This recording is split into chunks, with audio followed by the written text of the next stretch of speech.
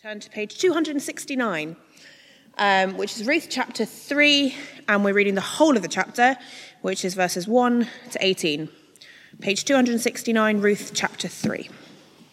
One day, Ruth's mother-in-law Naomi said to her, "My daughter, I must find a home for you, where you'll be well provided for. Now Boaz, with whose women you have worked, is a relative of ours. Tonight he will be winnowing barley on the threshing floor. Wash, put on perfume, and get dressed in your best clothes. Then go down to the threshing floor, but don't let him know you are there until he has finished eating and drinking. When he lies down, note the place where he is lying. Then go and uncover his feet and lie down. He will tell you what to do." "I will do whatever you say," Ruth answered. So she went down to the threshing floor and did everything her mother-in-law told her to do. When Boaz had finished eating and drinking and was in good spirits, he went over to lie down at the far end of the grain pile. Ruth approached quietly, uncovered his feet, and lay down. In the middle of the night, something startled the man. He turned, and there was a woman lying at his feet. "Who are you?" he asked. "I am your servant Ruth," she said. "Spread the corner of your garment over me, since you are a guardian redeemer of our family." "The Lord bless you, my daughter," he replied. "This kindness is greater than that which you showed earlier. You have not run after the younger men, whether rich or poor. And now, my daughter, don't be afraid. I will do for you all you ask. All the people of my town know that you are a woman of noble character. Although it is true that I am a guardian redeemer of our family, there is another who is more closely related than I. Stay here for the night, and in the morning, if he wants to do his duty as your guardian redeemer, good, let him redeem you. But if he is not willing, as surely as the Lord lives, I will do it. Lie here until morning." So she lay at his feet until morning, but got up before anyone could be recognized. And he said, "No one must know that a woman came to the threshing floor." He also said, "Bring me the shawl you are wearing and hold it out." When she did so, he poured into it 6 measures of barley and placed the bundle on her. Then he went back to town. When Ruth came to her mother-in-law, Naomi asked, "How did it go, my daughter?" Then she told her everything Boaz had done for her and added, "He gave me these 6 measures of barley, saying, 'Don't go back to your mother-in-law empty-handed.'" Then Naomi said, "Wait, my daughter, until you find out what happens. For the man will not rest until the matter is settled today." This is the word of the Lord. Thanks be to God. My name is Isaac, and a member of this church. I must admit that whilst I was reading through Ruth and preparing, I really enjoyed it. But also I was moved, and at some point I did shed a tear because it's a wonderful, beautiful story. Now, you might think that's pathetic, but that's okay. That's all right. And we started our series of Ruth, and we've looked at chapter 1 and chapter 2, and we're going to look at chapter 3. And in chapter 3, we are going to accompany this young Moabite woman into the most extraordinary night of her life. But before we do that, let's pray.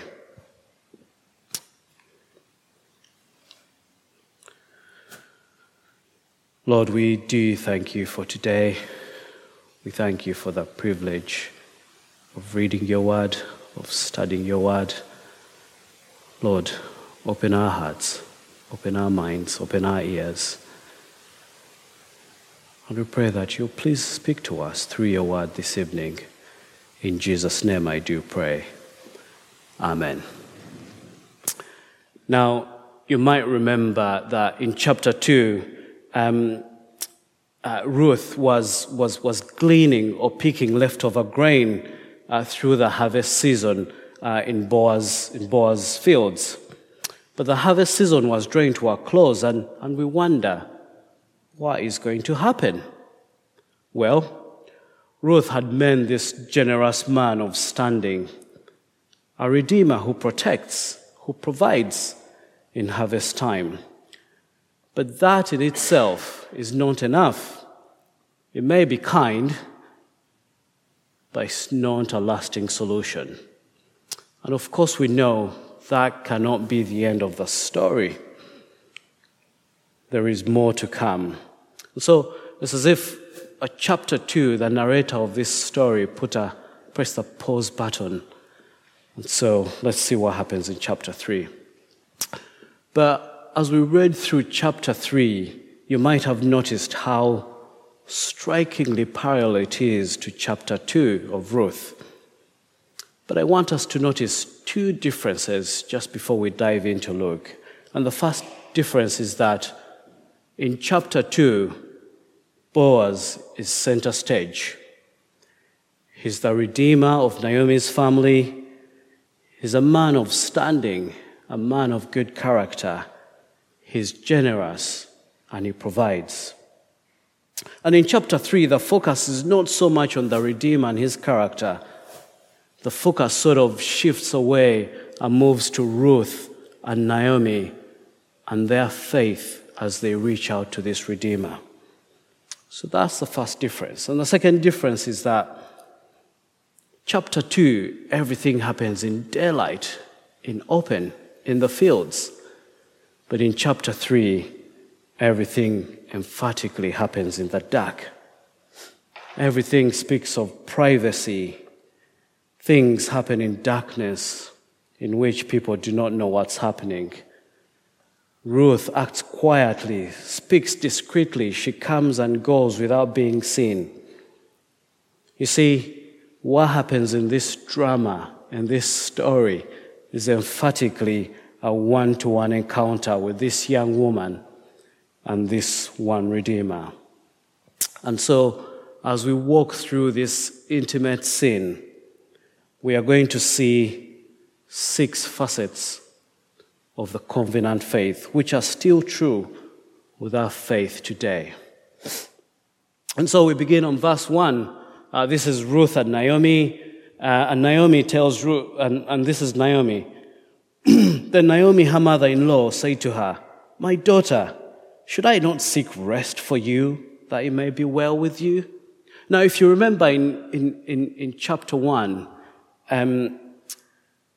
Naomi goes back to the original wish she had for Ruth and Orpah in chapter 1, that Ruth and Orpah may find rest in a home of another husband. It is good for Ruth to stay close to Boaz's harvesting team, but Naomi seeks a deeper goodness for Naomi, a goodness of a husband and a home to rest. Gleaning in Boaz's field is wonderful, it's fantastic, but that's all it is. It's the first fruits of the Redeemer's goodness. And Naomi seeks far, far greater goodness for Naomi. And so Naomi's goal is to find a home for Ruth, and we shall see that Ruth's goal is to bring her heir into the world to continue her dead husband's name. And you can see that these two women care deeply for one another. And as we're going to see, the method they use is a vivid expression of this covenant faith. Naomi lays out this plan. It's a daring one. It's extraordinary. And here's a plan. This is what he tells Ruth. Now, Boaz, with whose women you have worked with, is a relative of ours. Just in case we've forgotten, because this is important. Boaz is a relative of Naomi, his family. Therefore, it's a covenant relationship, meaning on the side of Boaz, he had covenant obligations. Ruth goes on. Tonight he'll be winnowing barley on the threshing floor. Wash, put on perfume, and get dressed in your best clothes. Now, although we have seen already in chapter 2 and chapter 1, the love story in this book is not a romance between Ruth and Boaz, but we cannot avoid the atmosphere of the erotic possibilities in this night scene. Ruth washes herself. She's clean. She perfumes herself. She literally anoints herself, and she goes to the threshing floor. But I want you to notice that Ruth is not seducing Boaz into improper sexual intimacy, as we shall see, but rather she's dressed as a bride might dress up. And so in this scene that we look at, there is no sexual immorality at all, but rather strong hints of that intimacy to come in chapter 4 as we look at it. And so Ruth goes on, "Then go down to the threshing floor, but do not let anyone know you are there until he has finished eating and drinking. When he lies down, not the place where he's lying, then go and uncover his feet and lie down. He will tell you what to do." This is all very discreet, very secret. Ruth is not to let Boaz see her. She hides in the shadows until the time is right. Was Ruth to be seen, there would be a scandal, because Boaz was a man of standing, a man of character, and he will suddenly send her home. Which brings us to our first facet of faith. The faith is intentional. Now, we've already seen in chapter 2 that Naomi puts his confidence in God's laws about picking over leftover grain in Boaz's field. But his plan here in chapter 3 is a concrete expression of God's covenant faith. She's putting her trust in God's covenant care. She trusts that her family and God's people are still obedient to God's laws. Ruth shares that faith by her pledge of obedience and agreement to do what Naomi has asked her. And she understands what has been asked of her. And so this initial scene between Naomi and Ruth, as we shall see, demonstrate this faith, this facet of faith, that faith is intentional and faith is deliberate. It's this deliberate reaching out of God and his promises. It is not passive waiting, but it is reaching out in faith. And the other important aspect of faith is that faith is a gift of God. It's not something we decide to exercise by our own selves, but it's a gift that God gives us at the human level. It's not something that comes out from outside of us, but rather something we ourselves exercise. So faith is intentional. And the second facet of faith is that faith is vulnerable. True faith abandons all securities. We are going to see that what Ruth is doing is a very, very risky thing. Ruth is a young woman, unaccompanied, and is going after dark to the threshing floor, full of relaxed men, off duty, cheerful. You see, in most places in the days of the judges, this action would open you up to all sorts of possibilities, possibly drunken abuse. But in doing what Naomi says, Ruth abandons all that safety and that security that she might have held onto. She entrusts herself to this one Redeemer and believing that he'll protect her and treat her right. So she went down to the threshing floor and did everything her mother-in-law told her. When Boaz had finished eating and drinking, in good spirits, he went over to lay down at the far end of the grain pile. Boaz is relaxed, he's cheerful, no doubt sleepy, weary after a long day of work. He's had a good meal, a drink or two, but he has no idea what's going to happen. Notice how he goes to the far end of the grain pile, away from the others. Perhaps as the owner, he's given a different spot, a spot of privacy. And so Ruth approached quietly, uncovered his feet, and lay down. Ruth here is utterly vulnerable now. She's a young foreign widow.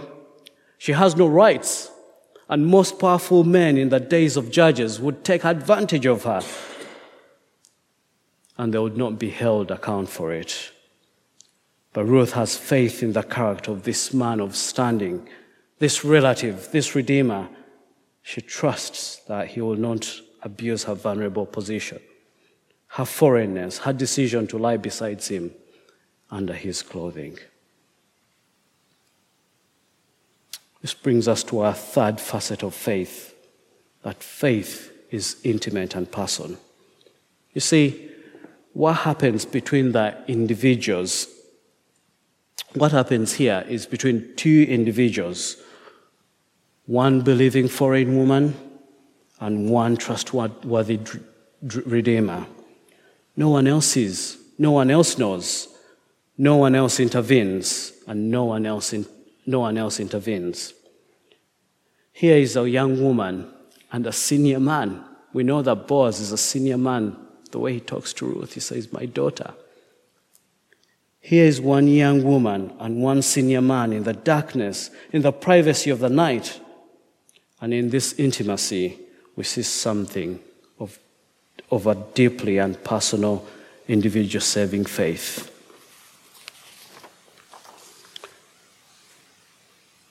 You see, the church is the bride of Christ. And of course, as a church, we will enjoy the fulfillment of our longings in him. But each man and woman, every single one of us exercises this faith alone.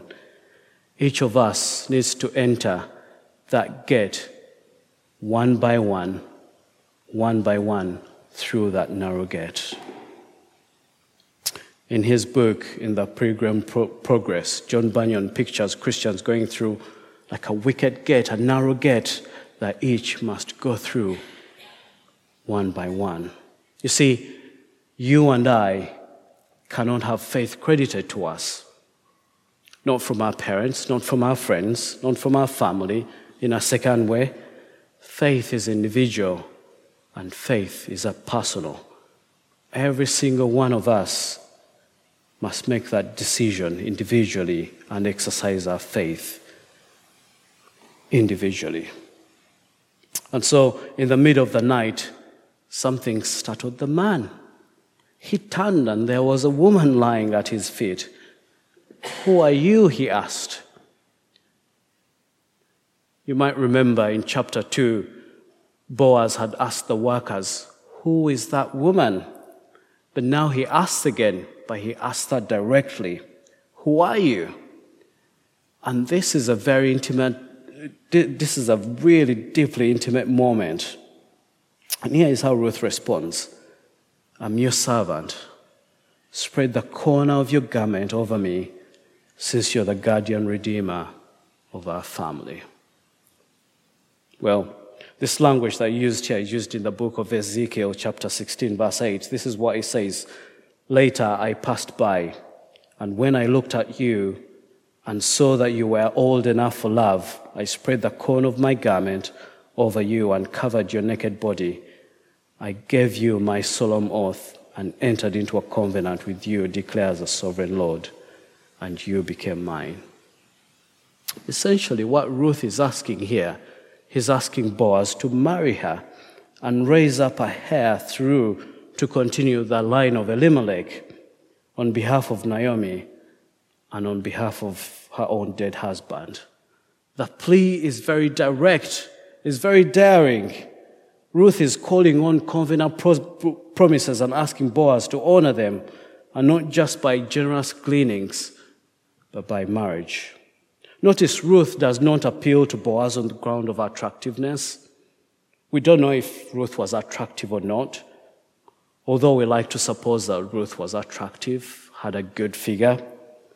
But no, she does not appeal to that. She appeals on the grounds of covenant obligation, since you are the guardian redeemer. Which brings us to one fourth facet of faith. The faith is grounded in covenant promises. You see, Faith is not subjective. It's not a subjective quality that some people have the capacity for and some other people don't have for. Faith is simply a conscious decision to trust what God has promised. Ruth does not rest her hope on her own attractiveness or maybe possible sexual chemistry between her and Boaz, or we have no idea whether such a thing was present or no.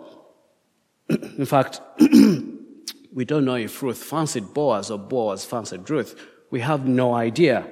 But the point is, Ruth grounds her appeal on covenant promises by the virtue of being the guardian redeemer of Naomi's family. In the same way, faith in Christ calls in the promises for which God has committed themselves. It is to say, Christ, you have promised to redeem me, so now do what you promised. And Boaz responded, saying, my daughter, the kindness is greater which you've showed me earlier. You have not run after young men, whether rich or poor. What is this great kindness that Boaz recognizes? It's very easy to assume that, that Ruth is being kind to this older man, Boaz, because he's offering to marry him. Of course, it would appear, and it's clear that Ruth had got offers of marriage from one or two young men around Bethlehem, but she rejects them, and we don't know exactly why she rejects them. But the kindness Boaz is commending here is the covenant, steadfast, loving kindness to Naomi that she has showed her. Boaz was told in chapter 2 was told about all Ruth has done for Naomi after his husband's death, how he left his father, his mother, his homeland in Moab, and come all the way into the promised land. So whatever Ruth may feel or may not feel for Boaz, what is clear is that Ruth is showing astonishing covenant kindness to Naomi and is willing to raise up a hair for her. Ruth turns down these approaches from young men, not because she prefers Boaz in some romantic way, but to keep herself available up as a heir for Naomi. Ruth is almost like a surrogate, willing to convince, to give birth in some ways of what will be Naomi's child. And Boaz goes on, and now, my daughter, do not be afraid. I will do for you all you ask, and all the people of the town know that you are the woman of noble character. Ruth, in her intimate vulnerability, alone in darkness with this man of standing, this guardian redeemer, has reached out in bold, daring faith. She's laid all her dignity, her person, her whole being on the line to Boaz, on the line appealing to Boaz to fulfill his covenant obligations. And Boaz responds, do not be afraid. Precisely what she needed to hear. I will do for you all you ask. And that is the reassurance Ruth needed. Which brings us to our fifth facet of faith, which is faith is effective. You see, the fifth facet of faith we see pictured here is when faith calls in these covenant promises, because we know for sure the Redeemer will accept them and respond to them in faith. Boaz is a trustworthy Redeemer. When called upon to do this intimate, life-changing thing, he does not hesitate. And this is the paradox of faith, that although it's a gift of God, it is really exercised by us, and God responds to when we exercise our faith. And so you would have noticed that this chapter starts when Ruth says, to Naomi, I'll do whatever you ask. And now the Redeemer is committing to himself, saying, my daughter, I'll do whatever you ask. And of course, Jesus Christ, our Redeemer, does not hesitate. When called upon to fulfill his promises, he always performs and he always fulfills them. Do not be afraid. I will do for you all you ask for. Comes very immediate and straight away from Christ's lips. You might remember in Mark when the leper came to Jesus and asked him, are you willing? He immediately said, I am willing. But what an extraordinary night. What a life-changing night for Ruth. In this intimate meeting, as this intimate meeting draws to a close, Ruth lies there, not as a cover of sexual immorality, but simply because it would have been dangerous to walk back home, especially in the days of the Elijah. Boaz tells Ruth, stay till first night when it will be safe, and then you can head back. And so this encounter is a one-to-one encounter which reaches out in covenant faith to the Redeemer, and the Redeemer promises to do what the covenant says. Bring me the shawl you're wearing, Boaz says, and hold it out. He poured into it 6 measures of barley and placed the bundle on her, and then he went back. When Ruth got back home to her mother-in-law, he asked how it went. She told her everything. He gave me 6 measures of barley, saying, don't go back to your mother-in-law empty-handed.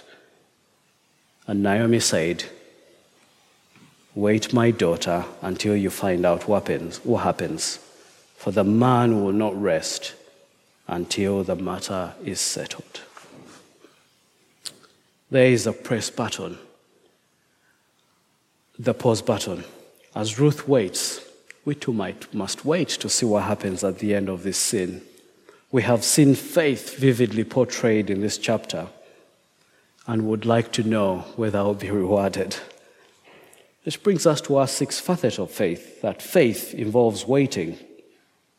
It is necessary to wait precisely because faith is not sight. It carries on the waiting period for resolution. And so we reach out in faith, but have to wait. And that tension of waiting and reaching out, of course, we've seen it in our story. Naomi says to Ruth, wait until you find out what happens. And in waiting, and in the waiting faith, it really rests on one person only, and that's the character of the Redeemer. Just like Ruth and Naomi, we too must wait for Jesus Christ to fulfill the covenant promises. We don't know how long it's going to be. No one knows how it's long to be. But just as Naomi can say with confidence that the man will not rest until the matter is settled, we too can say that with confidence, that Christ will not rest until it's settled.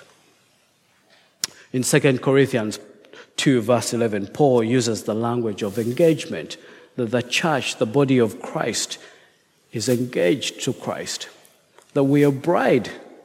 And so as we wait and as we long for that fulfillment of the promise that Christ has made, we should rejoice in this, that we are the bride. We should look forward to these promises that God has made in Romans 8, chapter 23, of redemption of our bodies. We should look forward to that. We should pray for them. And ultimately, we should look forward for the wedding between the church and Christ as we look forward. So faith is intentional. Faith is vulnerable. Faith is intimate. And faith is grounded in covenant promises. Faith is effective, and it does involve waiting. May I encourage you this evening to reach out in faith to Christ. Amen.